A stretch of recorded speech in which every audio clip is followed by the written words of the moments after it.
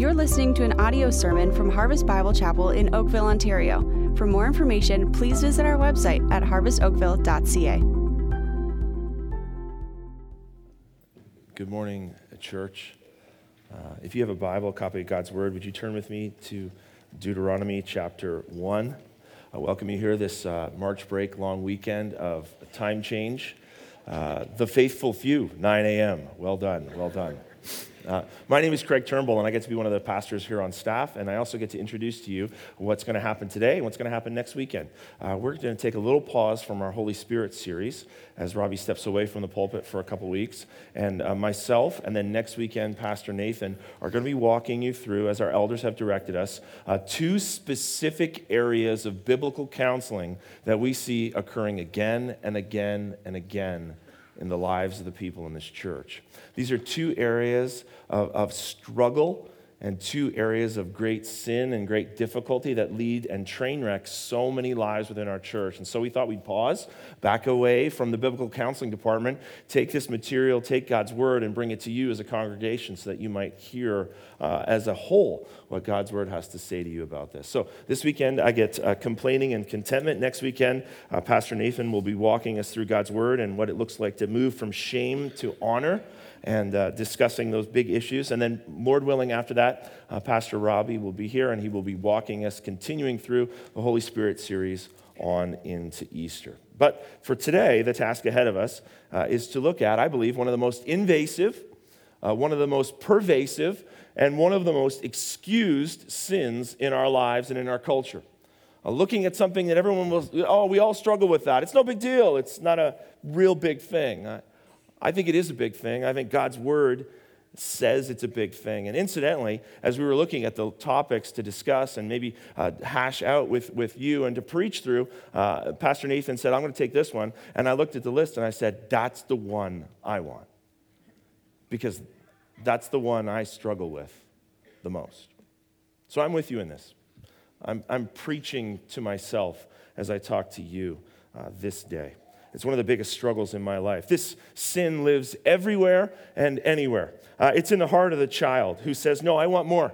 I want more candy. I want more TV. I want more toys. I want more fun. Then the child grows up to become a young adult, and they say, you know what, I want more entertainment.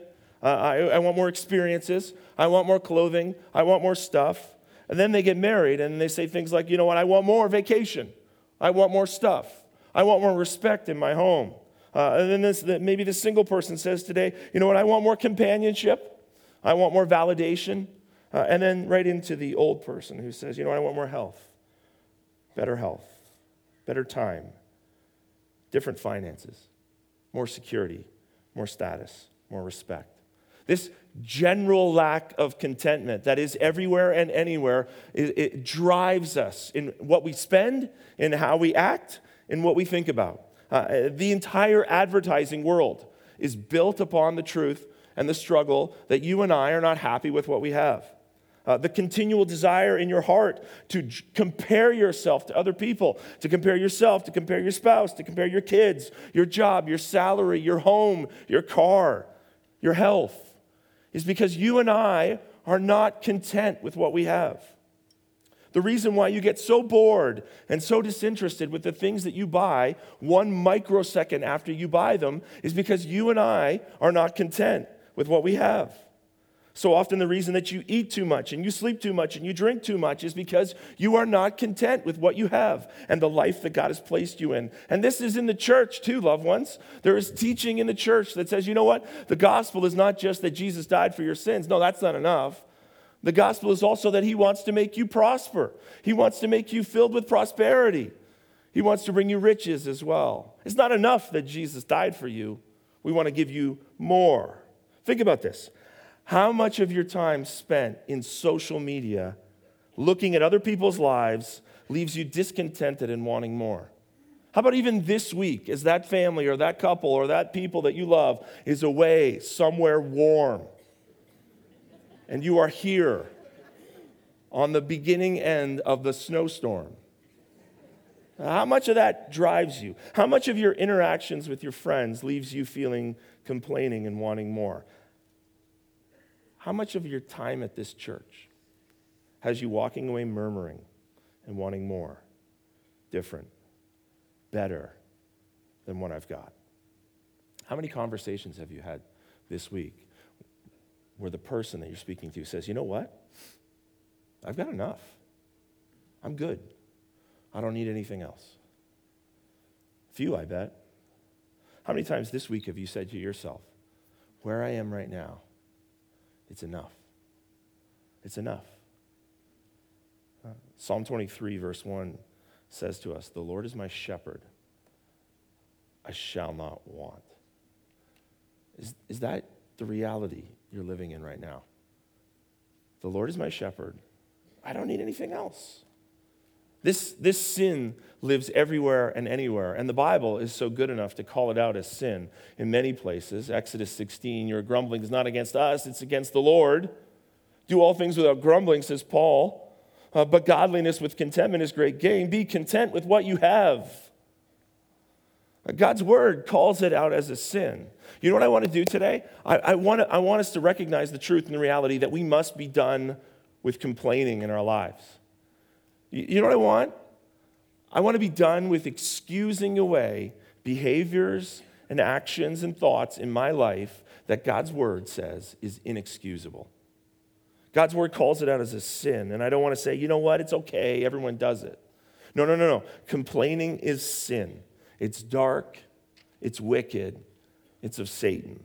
When you grumble in your heart or complain with your mouth, you stand in direct opposition to God. So for my heart today, I want to believe the truth that God says it's a sin, and he doesn't want it in my life, and he hates it. So I want to believe that. I want to hate complaining in my life as God hates complaining in my life. And so here's how things are going to go. We're going to look at a little bit of a systematic theology. We're going to take two passages of God's word.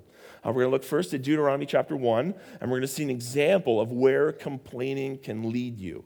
How far into loss complaining can lead you. And then we're going to walk out of complaining into contentment, and then we're going to look at a great example of God's word. In fact, looking at Philippians chapter 4 and how Paul deals with complaining, the medicine that Paul brings. And by the way, we're going to be filling out a diagram as we do this. And you'll have to give grace to me because I am struggling with a little bit of a cold. Not that I'm complaining. All right. Isn't that how it happens sometimes too? I'm just telling it like it is. I'm not complaining. Do you see how that goes? I'm just telling you. I'm just telling you that the line was long. I'm just telling you that the kids were awful today. I'm just telling you that my husband is the way he is. I'm not complaining. You see how sick this is? All right, here's point number 1 in your outline. Point number 1 is this. It's very complicated. Stop complaining. Stop complaining. So from this passage, again, I'm going to use this passage as an example of where complaining will lead you, of how bad complaining is, how wicked, how sick, how disgusting complaining gets in your life. Now, the context of Deuteronomy chapter 1 is this records for us the second time that Moses gives the law to the Israelites. The Israelite nation has been released by God's strong hand and mighty works out of the land of bondage of Egypt, and they've been brought into the wilderness. They've been protected in the wilderness. They were walked into the edge of the promised land, and then God gives them the law of the promised land before stepping in, and they're about to step in, and well, the first time didn't go well. They were about to go into this land that God had given them, but it didn't go well. Look at what Moses describes it for us in verse 19 of our text. Then we set out from Horeb, and we went through all that great and terrifying wilderness that you saw, on the way to the hill country of the Amorites, as the Lord our God commanded us. And we came to Kadesh Barnea. Now, where's Kadesh Barnea? Well, I found this map, and it's actually a map I drew because I couldn't find a map. Here's Egypt over here. The Israelites are released from bondage out of Egypt, and they're brought into Sinai. Mount Sinai is where the Lord gives Moses the law. Now, this is a wilderness area, but that's not right because there's no cactus that exists in this area. They're indigenous to North America. Did you know this? I didn't know this. This is all desert wasteland. This is the promised land, the Sea of Galilee, the Dead Sea. There's Jericho, the first city they will take. And then Jerusalem is about here, but it's not called Jerusalem at the time. Now, this is the Dead Sea. They're going to come into this place called Kadesh Barnea for the first time. This is about where the land gets fertile. In fact, this is what Kadesh Barnea looks like a few years ago. You can see it's a fertile valley, but it's surrounded by hill country. What happens in this place? Verse 20, and I said to you, in this place, Kadesh Barnea, you've come to the hill country of the Amorites, which the Lord our God is giving us. See, the Lord your God has set the land before you. Go up. Take possession, as the Lord, the God of your fathers, has told you. Do not fear or be dismayed. Pause. Question. Why did Moses say, do not fear or be dismayed? Because they were fearing and being dismayed. A fear has come. A crisis has hit in their life. Something has happened that has deflected the norm. Something unusual has occurred within the life of the Israelites that all of a sudden they're faced with a crisis. What do we do? What do we do in this crisis?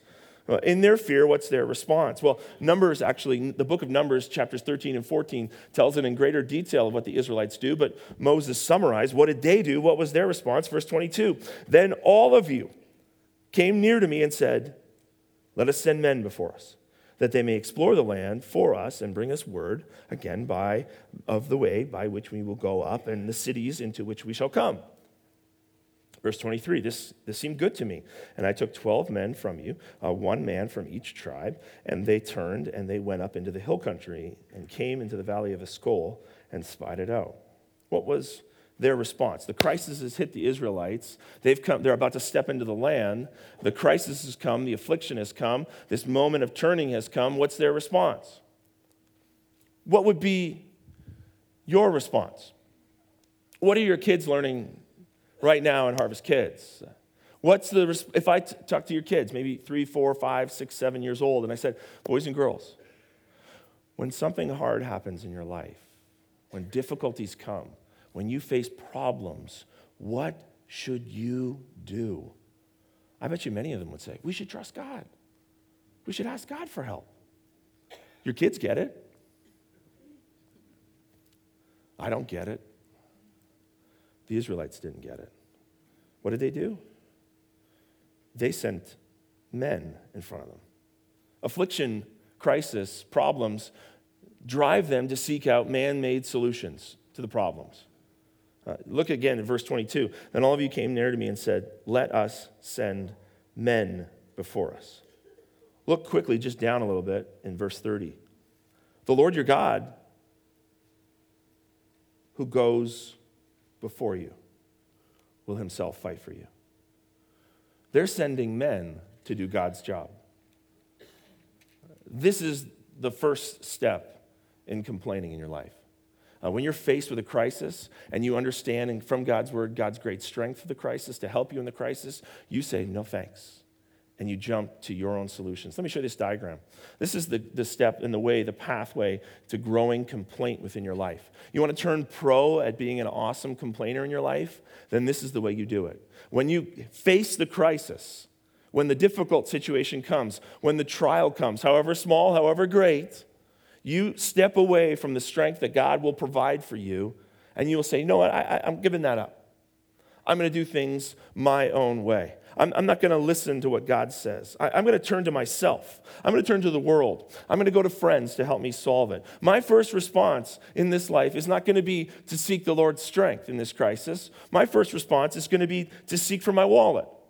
My first response is going to be to seek for my friend's help. I'm going to go into my wisdom, into my skills, into my help. I'm going to look for my doctor. I'm going to go to me to solve this problem. I don't need the Lord's strength. When a crisis comes or when my life isn't working the way that I want it to, I immediately look to solve it with my own hands. So listen, if you want to grow in complaining in your life, then when that crisis comes, just walk away from the strength that the Lord will provide from you. Look what happens next.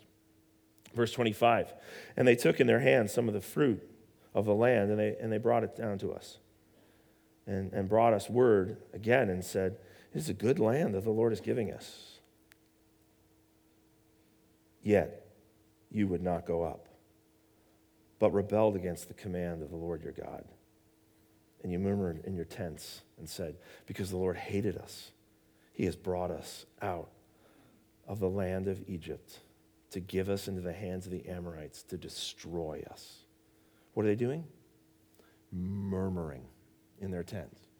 That word murmuring in the Hebrew means to mutter under their breath, to mutter complaints under their breath. You know what that's like? The line's too long. Can't believe this is how. Can't believe this. Boss doesn't. My husband doesn't listen to me. The kids are just. Can't believe this is what we got in the bank. This is vacation. Muttering under their breath, murmuring. Here's step number 2. You want to take a band. You want to get into complaining. The next thing you're going to do is you're going to accuse God's character. You're going to look at your situation. You've abandoned the strength of God, and things are getting worse. You're complaining in your life, and then now all of a sudden you're going to start to accuse the character of God because the Lord hated us. He brought us out of the land of Egypt to give us into the hands of the Amorites to destroy us. When crisis comes, not only will I do what I want, but I will also accuse God of being wicked in it. He's wronging us, of luring us into the wilderness to try and destroy us. Now, Numbers 14 is the original passage where this happens, and it describes in greater detail what happens. I think it's worthwhile to pull it up. This is what happens in Numbers 14 when the spies come back and they report at Kadesh Barnea. Then all the congregation raised a loud cry. And the people wept that night. And the people of Israel grumbled against Moses and Aaron. The whole congregation said to them, would that we had died in the land of Egypt. Would that we had died in this wilderness. Why is the Lord bringing us into this land to fall by the sword? Our wives and our little ones will become prey. Would it not be better for us to go back to Egypt? And they said to one another, let us choose a leader and go back to Egypt. You accuse God in his character of being wrong. This trial, this is terrible. You must not love me. God, don't you even care? Look what you're doing to me. You put me in this place. You got to fix this now. You must not care about me. God, who in his word describes his great love for you, who demonstrates to the ultimate degree his great love by sending his son to die for you, you say to him, in your complaining heart, it's not enough. It's not enough. You got to give me this job. You got to fix my kids.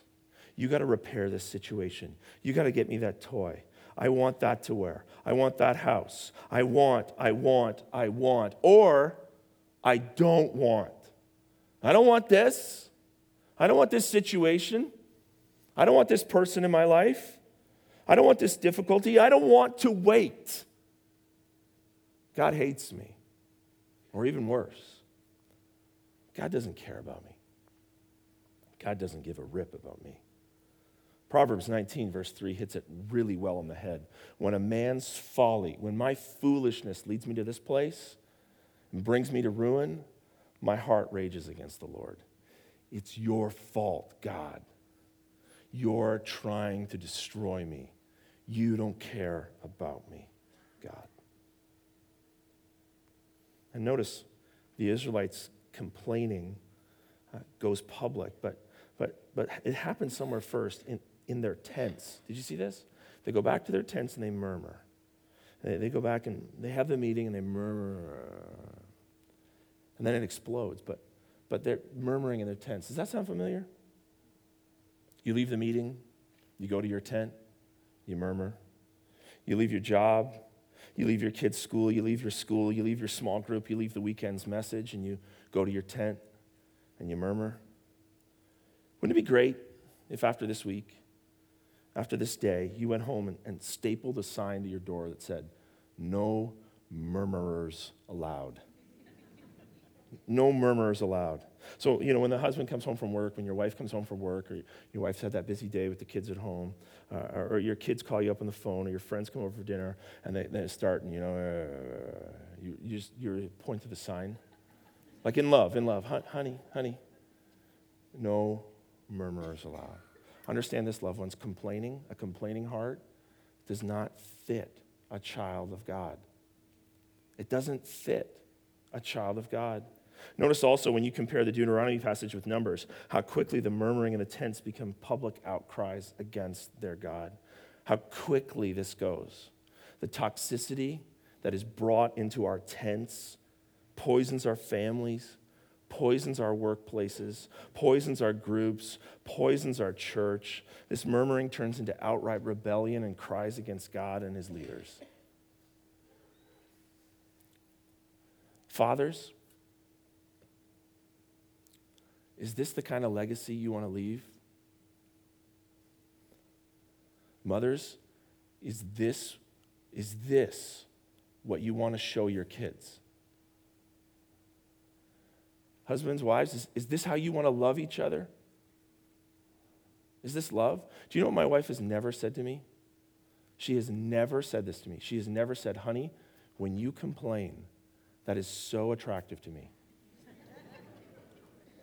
She never has and never will. And she's no different than any spouse in this room. And why is that? Well, because complaining doesn't fit with a child of God. It doesn't fit with a child of God. Wouldn't it be great this week with that sign, no murmurers allowed? Listen, would you be bold enough to love people in this way? Would you love me this way? You catch me in a conversation in the lobby and you catch me, with the murmur going. Hey, no murmurers allowed, Craig.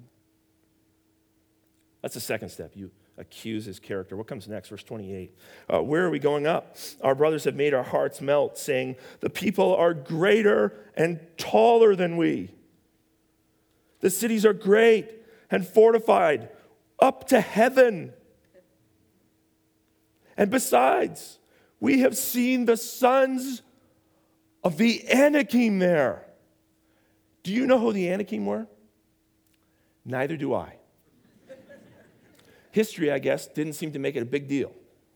Who cares about these guys? Some people who are gone were there. Okay, verse 29. Then I said to you, do not be in dread or afraid of them. The Lord your God who goes before you will himself fight for you, just as he did for you in Egypt before your eyes.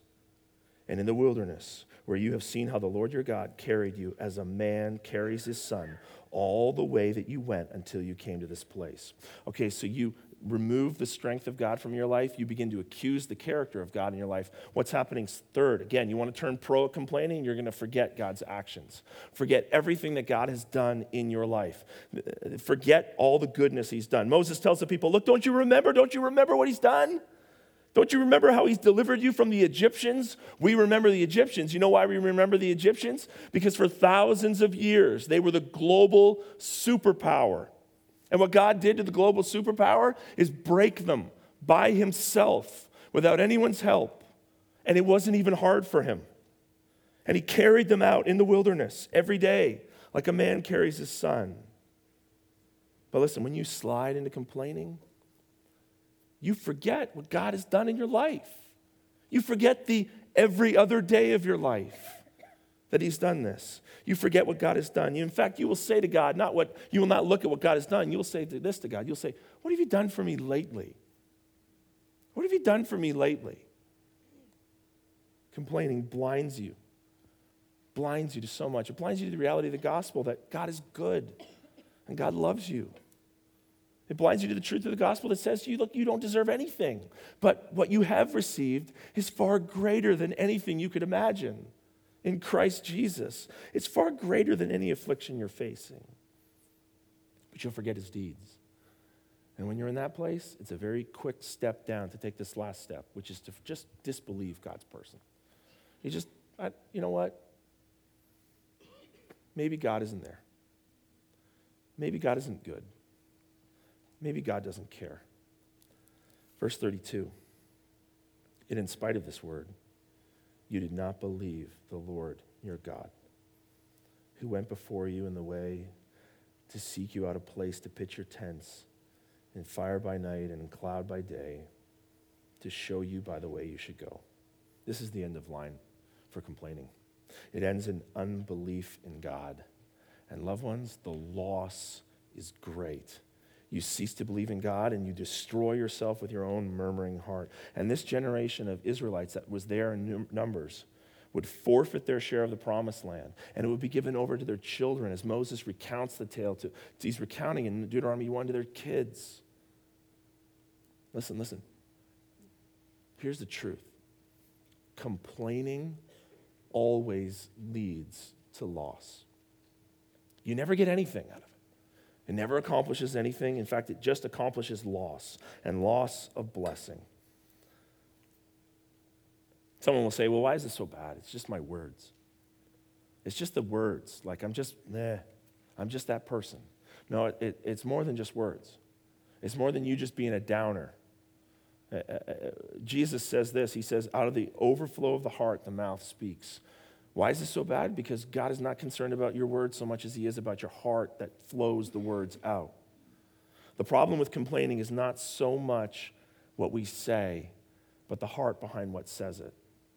Because at the root of complaining is a heart that says, God is not able to do anything. At the heart of complaining is a heart that says, God is not good, and he doesn't love me. At the heart of complaining is a heart that says, God has done nothing for me. And what he's done is not enough. Does God even exist? Does God even matter? Can I just live life without him? You know what? In truth and in love, I think the reality for so many of us on so many days is that we create a reality. We create a drama in our mind where we are the main character and the story is a tragedy and every day is a hard thing.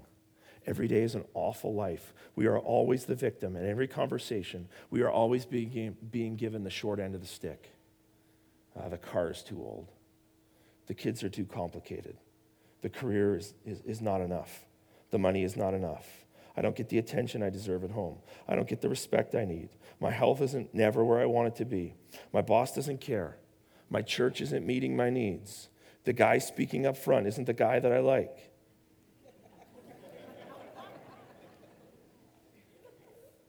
Jeremiah Burroughs, he lived some 400 years ago. He wrote this great book. In the middle, just before, actually it was in Europe at the time of the plague. Yeah, that plague. And he was writing to hearts that were struggling with loss, great loss. He says this, oh, that we could but convince men and women that a murmuring spirit is a greater evil than any affliction, whatever the affliction. And this guy lived in the plague. That a complaining heart is worse than the plague. That a complaining heart is worse than your sickness. That a complaining heart is worse than the struggles you face at work. That a complaining heart is worse than the struggles you face at home. Oh, that God would open our eyes to see this today. That the greatest struggle we're going through right now is not the thing at work, not the thing at home. It's my heart. It's my complaining against these things, of pointing a finger at God, whether subtly or indirectly, and saying he's not good. He can't do anything. He doesn't love me. This is how dangerous complaining is. But today, may the Lord open our eyes and open our hearts to say, you know what, I'm done. I'm not going to excuse anymore.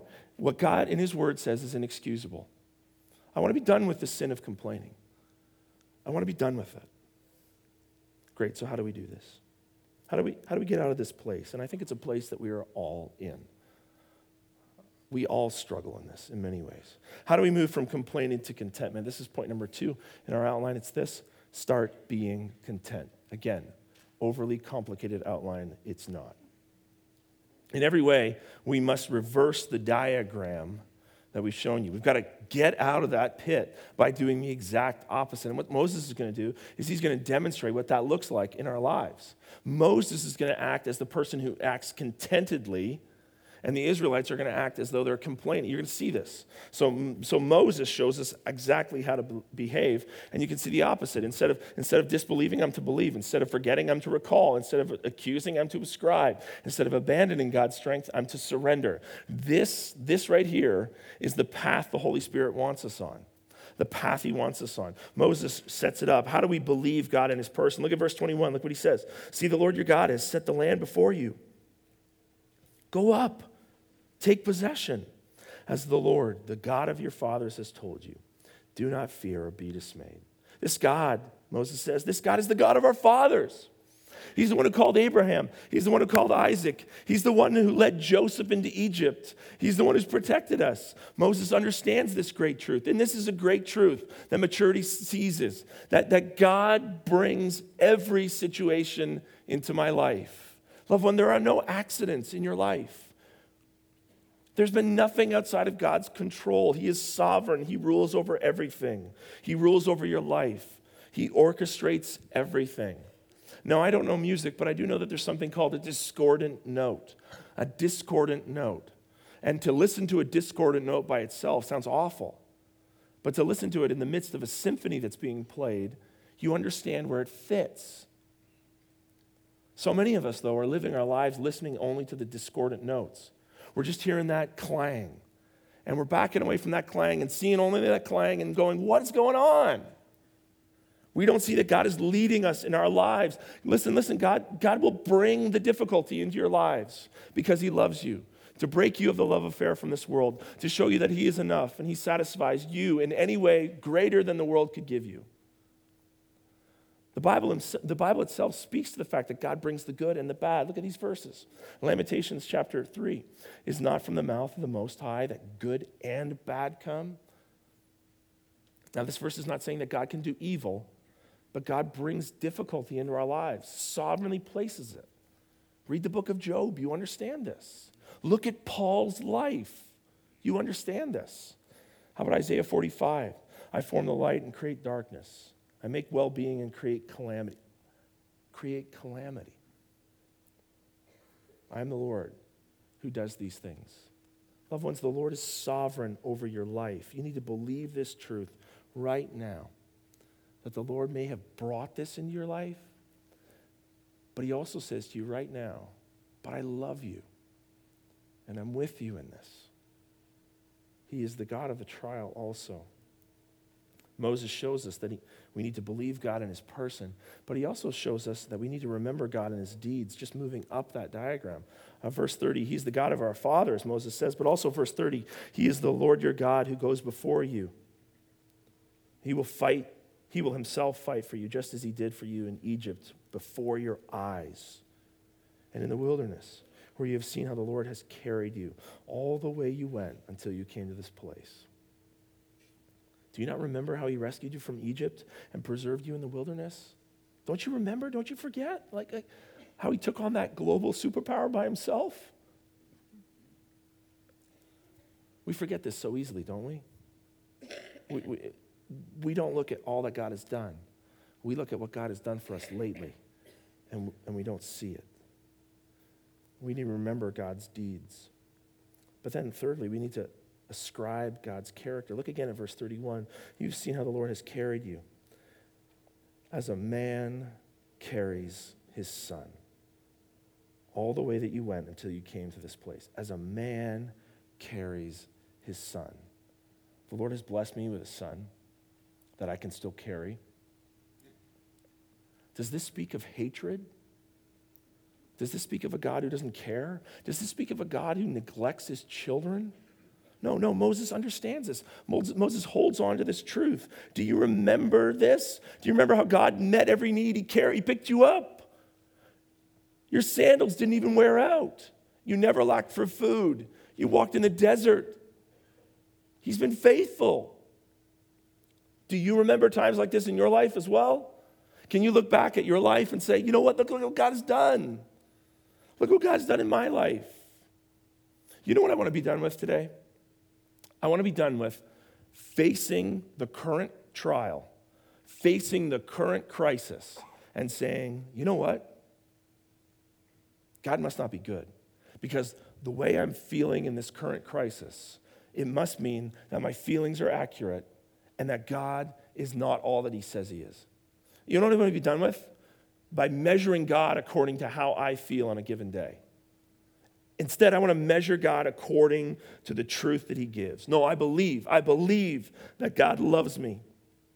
I believe that God is carrying me.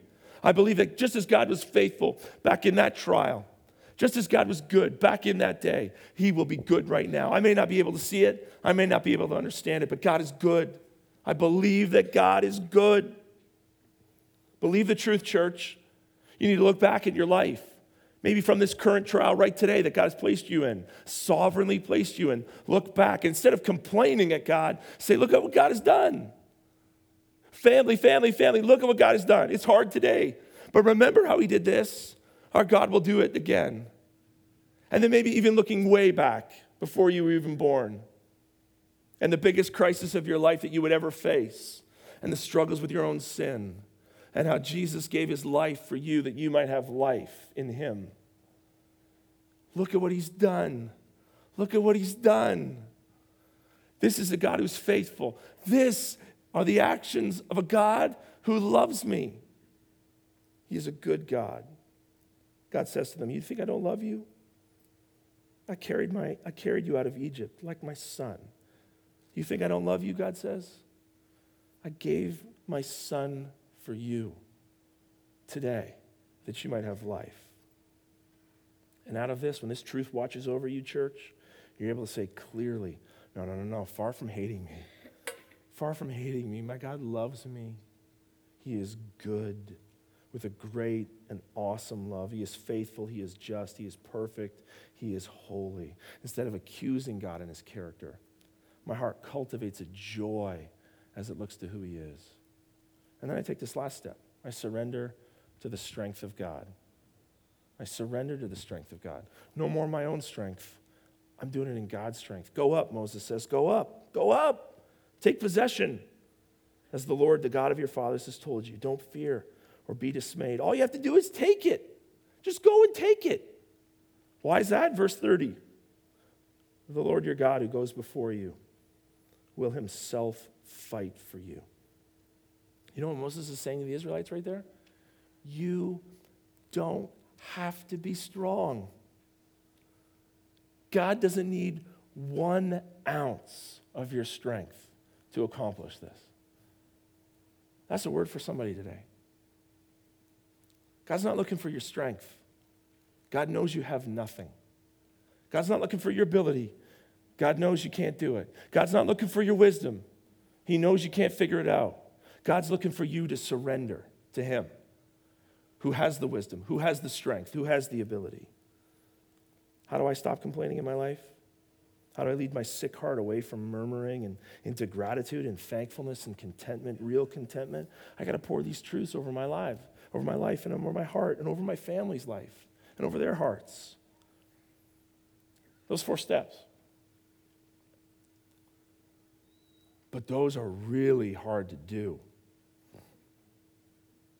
When the crisis comes, my heart finds itself sliding this way, not sliding this way. It finds itself in this place of grumbling, accusing, forgetting, disbelieving, instead of finding its way into belief, remembering, declaring, and surrendering. How do we do this? How do we do this? This leads us to our final question. It's our third point. How do I do it? How do I do it? And for that, I want you to turn with me in your Bibles to Philippians chapter 4. Please turn there. I want God's word in front of you to see this. I promise I'm not going to go back. I'm not going to do that to you. Okay, great. I see the evil of complaining, and I see the goodness of contentment. I want blessing of living in this place. How, when it's such a struggle every day, can I possibly do this? The Apostle Paul weighs in from his jail cell. Did you know that Philippians was written from a jail cell? It was. So Paul weighs in. So when a guy writes you from a jail cell and says, I know how to be content, you should listen, because he really knows how to be content. Look at verse 11, Philippians 4, verse 11. Not that I'm speaking of being in need, for I've learned in whatever situation I am to be content. I know how to be brought low, and I know how to abound. In any and every situation, I've learned the secret of facing plenty and hunger, abundance and need. Here it is. I can do all things through him who strengthens me. There it is right there.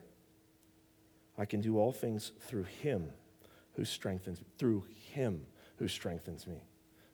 Paul's not saying I can do everything if I figure out these 4 steps. I can figure, if I get these things, if I put some checks and balances in my life, if I memorize the verses, if I add this to my life, if I get some accountability, if I have my family chart, if I put the sign above my door, then I will be able to do all things without complaining. I can do it. No, he says I will be able to do all things through him who gives me strength. And the reminder of God's word comes back to us from John chapter 15 when Jesus says, apart from me, you can do nothing. That's everything in the Christian life, loved ones. You can't fight complaining in your own strength. You don't have the ability. The enemy wants you to believe that you can do it, but you don't have the ability. But through him, we can do all things. Through his strength, we can do all things. So today you're saying, you know what, today I want to be done with the sin of complaining. I'm done with excusing away things that God in his word says is inexcusable. I want to be done with the sin of complaining. You can only do it through him. You want to fight? You want to fight to win? You can only do it through the grace that's provided in the Lord Jesus Christ. In any situation he leads you, he gives you strength to do this. Jesus himself said in John chapter 10, I am the good shepherd. And the good shepherd lays down his life for the sheep. That's the key. Soaking my heart in the truth of the gospel is what destroys complaining in my life. Do you want to vaporize complaining from your heart? Believe and embrace and love the truth of the gospel. Complaining is gone when the gospel comes at it. Complaining leaves the party because the gospel has come. Because only through the gospel can I understand, you know what? No, God is really who he says he is. He's the God of love who came for me. Only through the gospel can I see him for really who he is, the God of sacrifice who died for my sins. Only through the gospel can I see his great works, this God who bears sin upon his shoulders, that you and I might have freedom from sin, freedom from death. Only through the gospel can I fall upon his strength for my life, because he's the God who can do anything. The gospel vaporizes sin in our lives. It leads the heart to saying this great truth. I have Jesus. What else do I need? I've got Jesus. What more is there? I'm good with whatever he chooses to bring me. I'm good with whatever he chooses to withhold. I have Jesus. You can take the world. Take it all the way. I've got Jesus. I've got the greater prize. Jesus' words, I am the good shepherd, and the good shepherd lays down his life for the sheep. And loved ones, if the Lord is your shepherd, you shall not want. I can't do it. I can't do it. You can't do it. Unless Jesus helps us, we're in serious trouble. But in Jesus Christ, I can be content. I can be thankful. I can be filled with joy. And I will watch my grumbling heart turn into gratitude and my complaining move to contentment. Lord, help us. Lord, help us, please.